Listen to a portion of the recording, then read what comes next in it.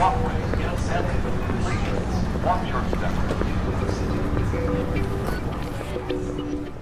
you in need of a passport in a hurry? Look no further. Global Passport Express is here to help.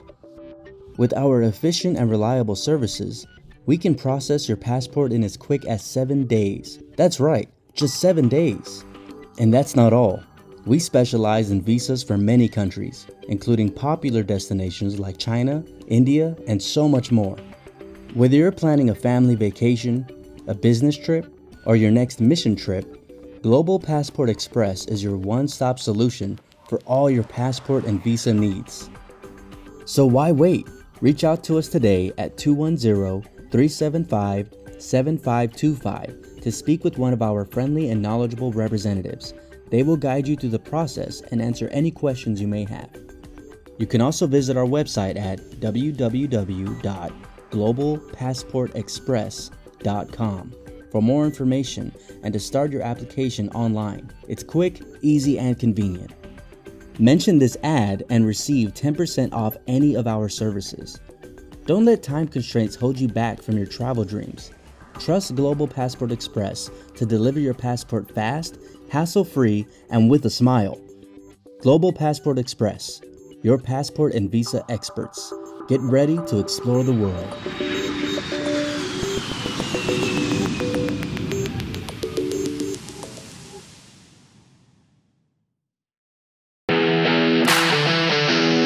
Welcome to the Taking the Land podcast.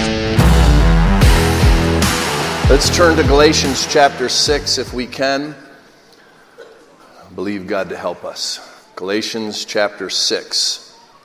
New catchphrase, influencer. Influencers, all the rage. But like many things, there are more people who want to be influential than people who are good at it. I read about a popular gaming influencer who went on live stream to showcase his skill in a certain video game. But as he faced defeat after defeat after defeat, apparently his frustration grew, leading to an unhinged rage session. Another fitness influencer who preached about right eating and healthy lifestyle accidentally initiated a live stream while binging on junk food. His viewers were shocked to see him wolfing down huge amounts of pizza, chips, and soda. And then another social justice influencer, she accidentally started a live stream right as she went on a cussing, insulting rant about a certain people group, which wasn't exactly brimming with inclusivity and respect. Thankfully, the Word of God shows us that even imperfect believers determined to fulfill destiny can make enormous impact. And I want to minister to that this morning, a sermon I've called Eternal Influence. Galatians chapter 6, verse 7 through 9, very familiar portion of Scripture. Apostle Paul says, "Do not be deceived, God is not mocked. For whatever a man sows, that he will also reap. For he who sows to his flesh will of the flesh reap corruption.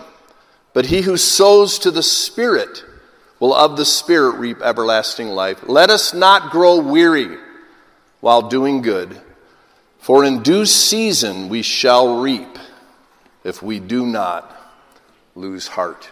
Eternal influence. I'm going to look first of all at a moral universe.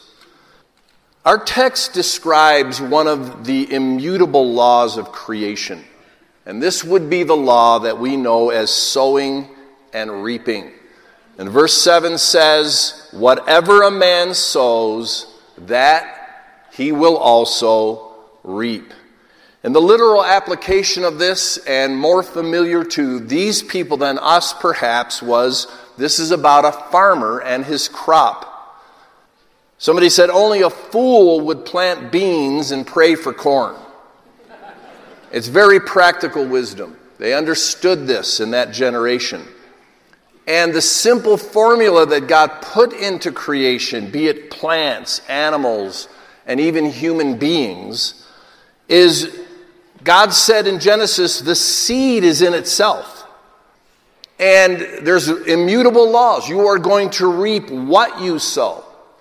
You are going to more often than not reap more than you sow, and you're going to reap in time. Ecclesiastes 3:1, everything has its season, a time for every activity under heaven, a time to plant and a time to harvest. Now the Word of God then takes this terminology and imports it into human behavior as an illustration. And the Bible says very clearly, obedience and righteousness, disobedience and sin is like a seed that's being planted, and you will reap what you sow. This is what's being addressed in our text. And if you take a look at this in the big picture, Galatians chapter 5 is speaking of the way people live their lives. He talks about the works of the flesh and the fruit of the Spirit. And this is the same word picture, that our deeds and our actions are like seeds sown. And one translation of our text says, don't be misled. You will always harvest what you plant. Those who live to satisfy their sinful nature will harvest decay and death. But those who live to please the Spirit will harvest everlasting life from the Spirit. Somebody else said, only a fool spends the week sinning, then goes to church and prays for crop failure. But this is human nature. And the Bible says that you can be deceived. There can be a deception that seizes hold of your heart. It says in verse 7, do not be deceived. God is not mocked.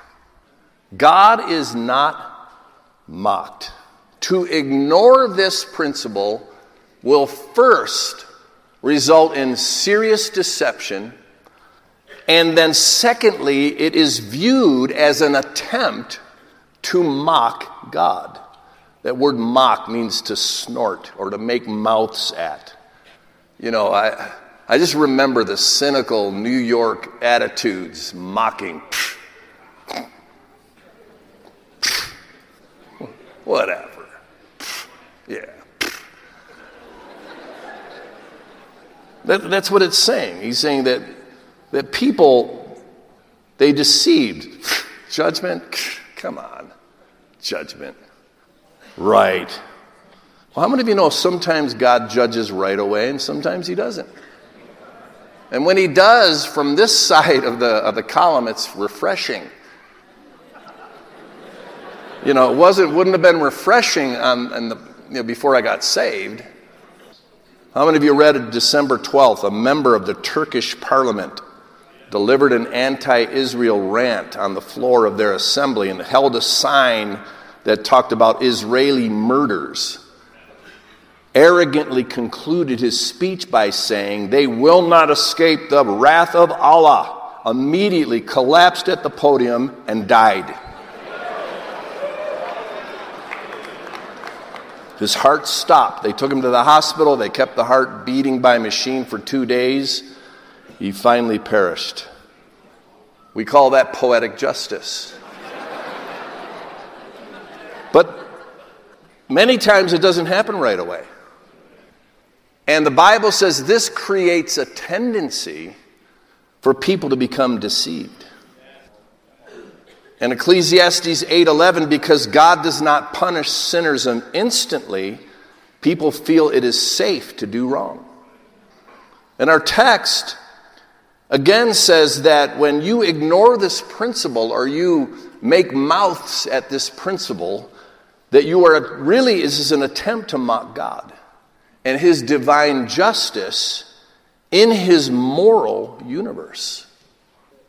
And the idea that can seize even good people is that it doesn't pay to serve God. Or You can succeed without serving God. And so they make mouths. Yeah, look at the influencers. Look at the celebrities. Look at the people that are rich. But the Bible warns that God is not mocked. God will judge sin, and God will reward righteousness, because we live in a moral universe. I'm going to look secondly then at a tale of two celebrities. Very interesting contrast in these two lives. Verse 8 makes a promise. For he who sows to his flesh will of the flesh reap corruption. But he who sows to the Spirit will of the Spirit reap everlasting life. The first person I want to look at is a man named Sixto Rodriguez. 1970 to 1971, this 28-year-old folk singer made 2 albums, and he was identified as simply Rodriguez. And though, in retrospect, people that study this guy's music, they actually say he's actually on par with Bob Dylan in many ways, in his content and his ability. But in the United States, back in the day, he only sold 6 albums before his record company failed. That's bad luck right there. And by 1976, Rodriguez hung it up. He bought a rundown house in Detroit for $50 at an auction, became a laborer working menial jobs, lived a life of poverty, rife with drugs and alcohol and a sense of failure. What he didn't know, meanwhile, on the other side of the planet, in Cape Town, South Africa, somehow his records took off. That was a long time ago. They didn't have the internet. They didn't have the communication structure. South Africa was in the midst of their apartheid revolution. This was while the U.S. hippies were having their revolution. But this apartheid revolution that was going on in South Africa was fueled by a mystery musician named Rodriguez. And I was listening to an interview of one of the men that was a young man at those times. He said he was the soundtrack of our lives. He said everybody had his records. They nicknamed him Sugar Man because one of his songs about a drug dealer referred to the drug dealer as the Sugar Man. So he was wildly popular. They knew nothing about him. He was a legend in South Africa. He eventually went platinum in his sales, meaning he sold millions of records. One record industry man said it's impossible to calculate how many albums were sold in South Africa. But out of nowhere, apparently in South Africa, it was rumored that Rodriguez committed suicide on stage. This was what they were told in their newspaper, that this man either set himself on fire or shot himself during a concert, and nobody really knew what happened. So fast forward in the late 90s, 2 men that were fans of his decided, we want to find out what happened to Rodriguez. They opened a website called The Great Rodriguez Hunt. In the meantime, Sixto Rodriguez had gotten married, had some children, and one of his daughters saw the website, responded to the website, reached out to them and said, he didn't commit suicide. We don't know how you heard that. He's alive. These men got Sixto Rodriguez's phone number, called him and said, you must come to South Africa. He said, here you are more popular than Elvis. Seriously, they said, you are bigger here than the Rolling Stones. And so they talked him into it. He got on an airplane, flew to South Africa. He's now 55 years old. He's absolutely a rock star. He is a legend. He packed it out everywhere in South Africa. He performed to Woodstock-sized crowds. And what did he do after that? He got on an airplane, went back to Detroit to the same job and the same life. Eventually, some Swedish filmmakers got a hold of his story, made a documentary called Searching for Sugar Man, and actually won an Academy Award. And so what happened to old Sixto? He landed a few gigs at some folk festivals. He had a few guest appearances on the late night talk shows, but he never received royalties for any of his music until 1 year before he died at age 81. And that's some paraphernalia from his funeral. No evidence that he ever professed faith in Christ. That's sad. That's sad. Sugarman Rodriguez. That's a symbol of how the world will use a person. Chew you up, spit you out, and then forget you. It's a picture of sowing to the flesh. It's a picture of reaping corruption and ending up lost for eternity.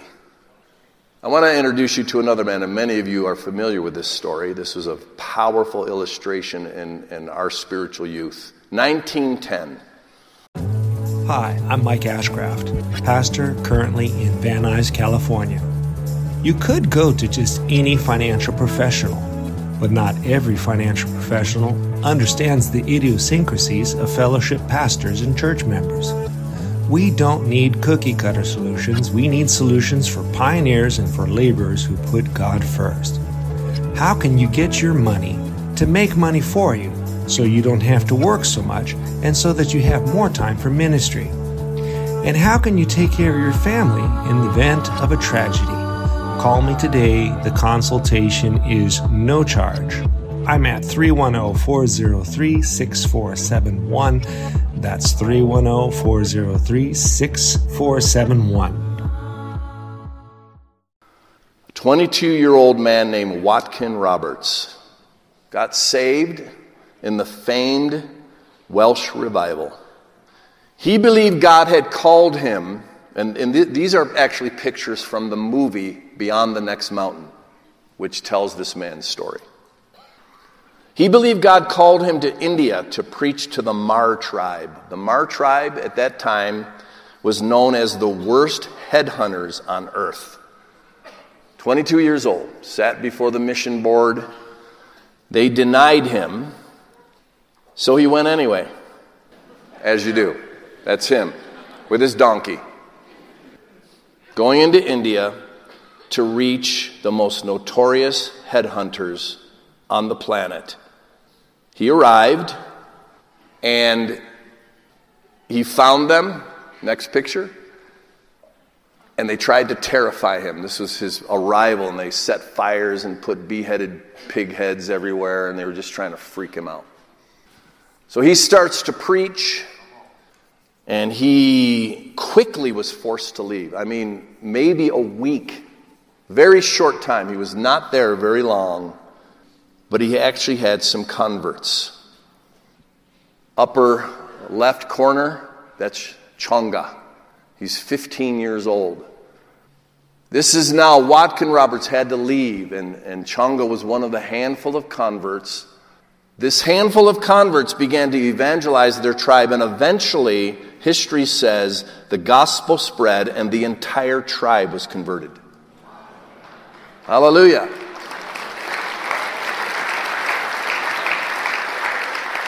Top right picture is Chonga now, the pastor of this tribe and the leader of their movement. They had no copy of the Bible in their language. So the bottom picture, 1934, Chonga now, an older man, with his son, Rochanga. That's a 10-year-old boy. Rochanga is being told by his father, he's pointing to the outside world. He's telling his 10-year-old son that he needs to go on a mission. Now, Rochunga remembered hearing about this white missionary. He was told all his life about this missionary who they only knew as Mr. Young Man. His dad got saved, told him about Mr. Young Man. So Rochunga grew up, and he said, I always thought about Mr. Young Man. He said, when we have church, I think of Mr. Young Man. Imagine that. Here's a movement that's been started. An entire tribe is converted. The next generation hearing about the sacrifice of a 22-year-old man. He said, I wonder why he left us, why he never returned to our hills. But the father now is appointing his son a mission. He's telling his son he needs to walk through the jungle with the tigers and the pythons and the elephants, 96 miles. He's pointing. See? There's over there, there's another mountain, and then there's another mountain. Way over there. Really far, too. Okay? 96 miles. Right? And this is his mission. This is all he's being asked to do. You need to get an education. You need to develop our language into writing. You need to translate the New Testament into our language and get it printed. That's your only job. That's all I'm asking you to do.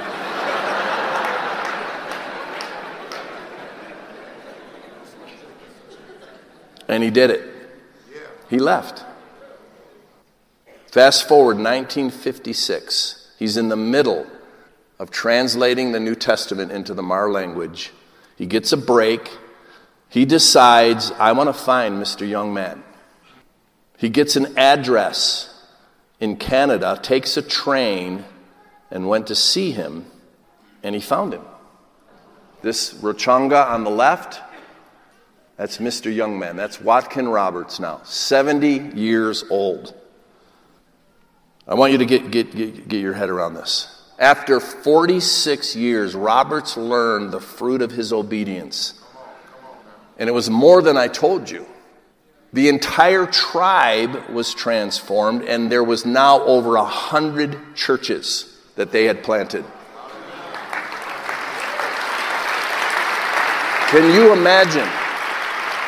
Can you imagine this man? He is absolutely stunned. And now he is meeting the son of his convert. He remembers these converts, and Rochunga said they are all leaders and elders in our fellowship now. And he named them, and they were going down memory lane. And then he tells Mr. Young Man that I am translating the New Testament into our language. Can you imagine? Because Watkin Roberts was stunned. He had never backslid. He had served God in various places, but he admitted he had been very discouraged, and he had actually went back to being a chemist. And in 1960, the task was finished. The New Testament was printed and shipped to the Mar tribe. And this is a picture of Chunga on the mountain where he had pointed his son. This is where he would pray every day, holding the Bible up before God in victory. All these years later. Not only did Rochunga get that task done, but he opened an organization called Bibles for the World. And they first started by mailing a Bible to every major city in India and everybody in the phone book. And then from there to the nations of the world. The Bible says, don't grow weary in well-doing. Because in the kingdom of God, you don't get chewed up and spit out. You don't get forgotten and kicked to the curb. The Bible says you shall reap. So I'm going to close then with choosing your own future. I was thinking about these two stories. The world may be searching for Sugar Man, but the kingdom of God is searching for believers who will simply seize the opportunity. God is saying, who will go for us? Who will go for us and believe that your life can count? That your life can count in the kingdom of God. And you know who God is especially looking for? He's still searching for Mr. Young Man. God uses us older saints. But I want to tell you that the greatest opportunities always belong to Mr. and Mrs. Young Man. It's amazing that we choose our own future. Do not be deceived. God is not mocked. For whatever a man sows, that he will reap. Verse 9, and let us not grow weary while doing good, for in due season we shall reap, if we do not lose heart. Weary, that means to be weak. It means to fail. It means to faint. It means everything Pastor Foley preached on. That is a very common experience and a common strategy of hell. But the Bible's saying here, you need to keep your faith, Mr. Young Man. I'm 65, so anyone younger than me is Mr. Young Man. Anybody my age is middle age. If you're older than me, then you're just getting a little older, that's all. Seasoned saints.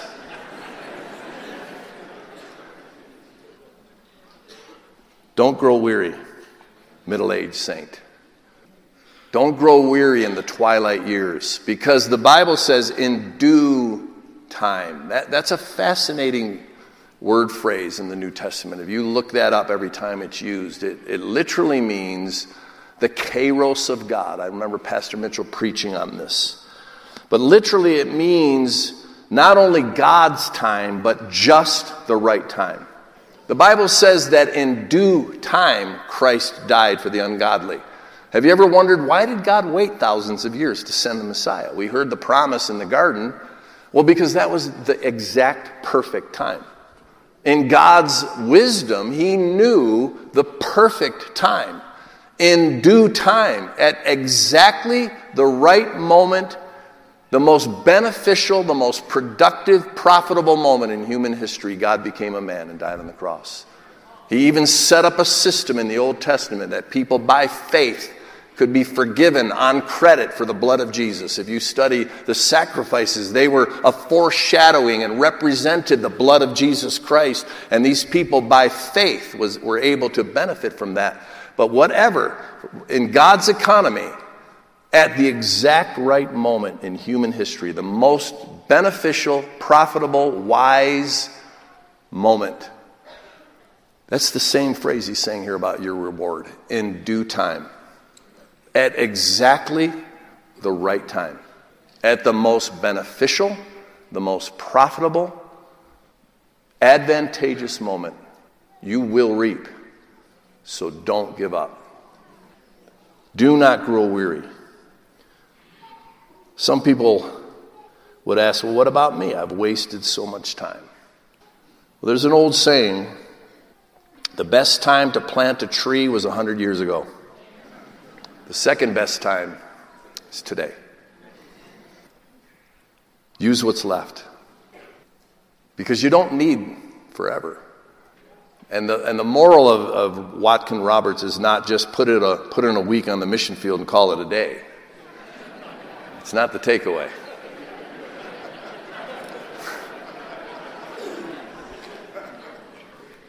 Because there's no guarantee when. But there is a guarantee that it will. And the admonition here is don't give up. Don't stop. Don't grow weary, because you will reap at the right time, at the right moment, in the most advantageous way, and you don't need forever. You know the movie Beyond the Next Mountain, Rochanga sitting across from aged Mr. Young Man. We could see that again. Roberts, again, is coming to terms with what God did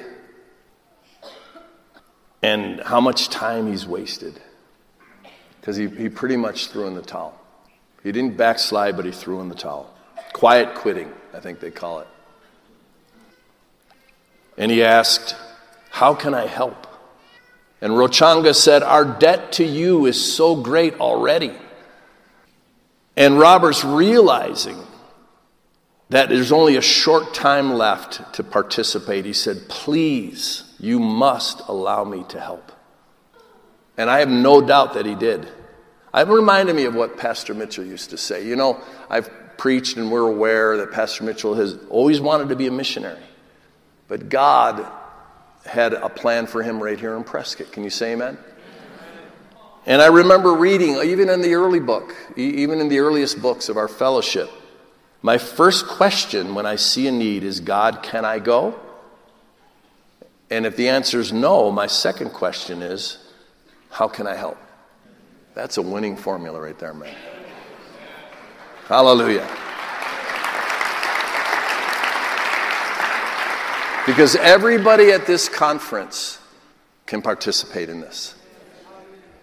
And I believe stories like Watkin Roberts, Beyond the Next Mountain, are designed for us to get our mind out of the myopic view of the right now and say, you know what? If you will live your life to the Spirit and to obedience and to sowing seeds and not give up, eye has not seen, and ear has not heard, nor has it even entered into your heart what God has for those that love him. Every person here, there's young couples here. God is urging you for the nations of the world. Don't miss it. Don't miss it. There's couples called to pioneer in the U.S. Don't miss it. There's older saints that perhaps you're not rocking out in the music scene anymore. That's okay. We all kind of appreciate that.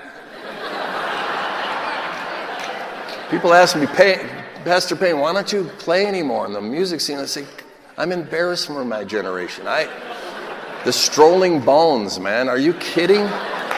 Aerosmith, I used to listen to them in 8th grade. It's embarrassing. I don't want to be that guy. I just don't want to be that guy. So there's chapters, isn't there? Can you say amen? There's you pivot a little bit. But don't give up. Don't give up. Because you shall reap if you faint not. The lesson is we can all have eternal influence. We're all called to have eternal influence.